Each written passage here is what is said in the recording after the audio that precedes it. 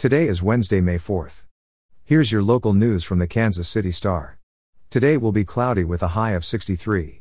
Here's today's top story. Abortions in Missouri would become illegal in all but the rarest of circumstances, under a draft U.S. Supreme Court opinion striking down Roe v. Wade, the landmark decision that legalized the procedure nationwide. Missouri passed a law in 2019 that makes abortion almost entirely illegal if Roe is overturned, part of a measure prohibiting abortion after 8 weeks of pregnancy that's currently under legal challenge. In Kansas, the draft raises the stakes in an upcoming fight at the ballot box over abortion access. Voters will decide on August 2 whether the state constitution protects the right to an abortion. The explosive leak of the Supreme Court's draft opinion, authored by Justice Samuel Alito, sent shockwaves across the country when Politico reported its contents on Monday night.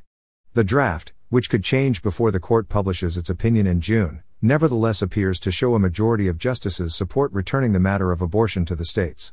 In Kansas news, Shawnee Council members said they don't plan to revisit a recent decision banning homeowners from renting houses to 4 or more people who are unrelated to one another.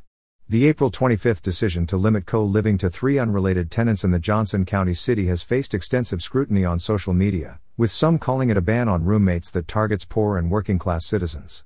The ordinance, which passed with a 8-0 vote, is not a ban on roommates, said Councilwoman Jill Chalfie, Ward 4. Rather, she said, it's a ban on property owners creating boarding houses. Nor is it meant to target lower-income individuals, Chalfie said. She added that while the council historically is, quote, not wholly supportive of varying economic situations, she did not see this as one of those times. But some local housing advocates feel differently. Tara Raghuvir, founding director of local tenant union group KC Tenants, wrote on Twitter that the ordinance contributes to hostility toward non-homeowners, especially in Johnson County, the wealthiest county in Kansas, adding that roommates are often one of the only ways for some people to afford living in a home. And finally, in crime news, family of a 34-year-old man killed in shooting last month in Kansas City has launched a fundraiser to help pay for funeral expenses.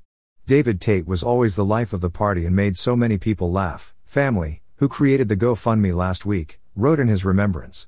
Quote, on Saturday, April 23, 2022, the world got a lot quieter.